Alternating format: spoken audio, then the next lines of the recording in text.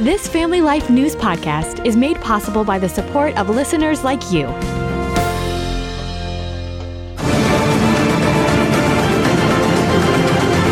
And welcome back to another edition of Issues in Education. Mondays during the Noon Report, we invite you to the front of the classroom to talk about all that's happening in our schools with Dr. Ralph Kerr at the Teaching and Learning Institute. Ralph, I don't know about you, but I wasn't one of those front of the classroom type students. I was kind of more in the back, but I digress. I hope you enjoyed the big game Sunday and the right team won, sir. Yeah, well, my team was not there, so I didn't really care. Me neither. I was rooting for the commercials. So anyway, hey, we got a lot to discuss this week. Let's dig right in. Governor Hochul says she will reset the formula for how education dollars are divvied out in New York, promising that those funds are going to reflect school enrollment.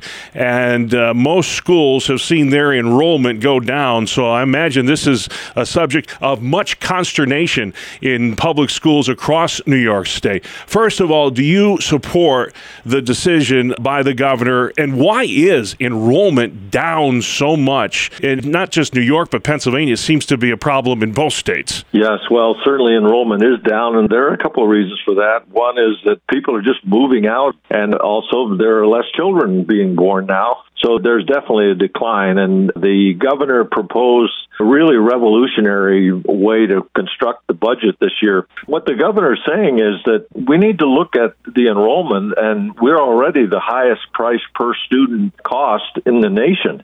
And so we got to figure out a better way to serve the children without it costing more and more money every year. There's been all kinds of decline in the area where I live. Some of the districts have had 54.6% decrease in one district, 36.9 in another, 27.5 in another.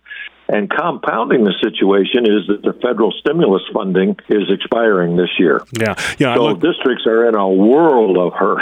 Yeah, they are. I always look at things through the realm of sports. And years ago when I was playing, the A schools are now the C schools, and the C schools are now the D schools, which tells you something as far as student enrollment goes. Well, hey, let's head south to Pennsylvania, Ralph. The School Boards Association there releasing its State of Education report.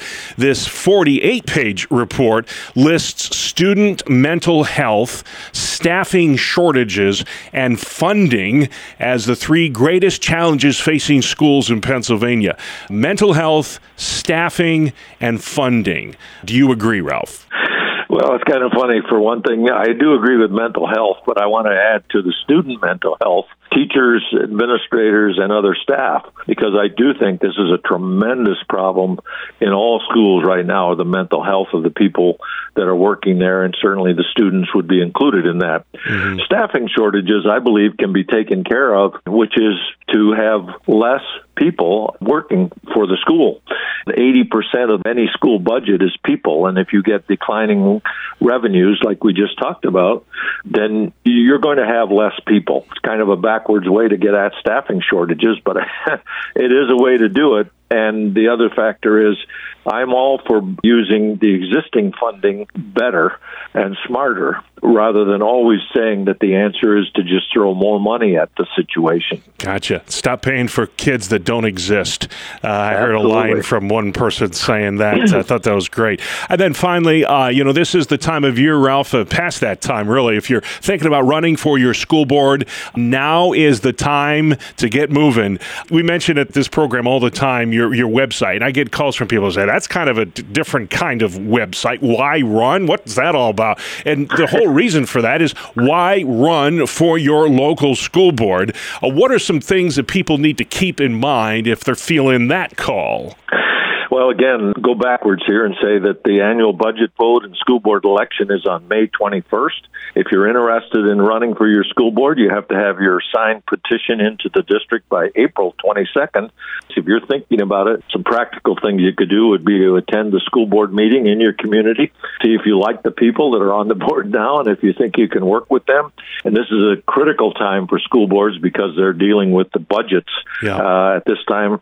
And talk with your friends, and then, of course, be sure to check out the videos that we have on the website at whyrun.org, where we talk about some of the reasons to consider running and some of the reasons not to run for the school board. And it's simply whyrun.org. All right, and that is exactly why he is there in beautiful Houghton, New York, is to get more Christians involved in their public schools. If you want to serve your community, there is no greater way you can do that than to serve on your local school board. You mentioned it already, Ralph. If you would, one more time, what's that website, sir? Absolutely, just whyrun.org.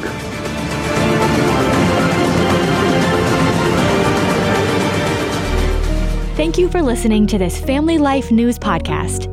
If you've been encouraged by what you've heard, please share it with others and click the subscribe button to automatically receive future episodes.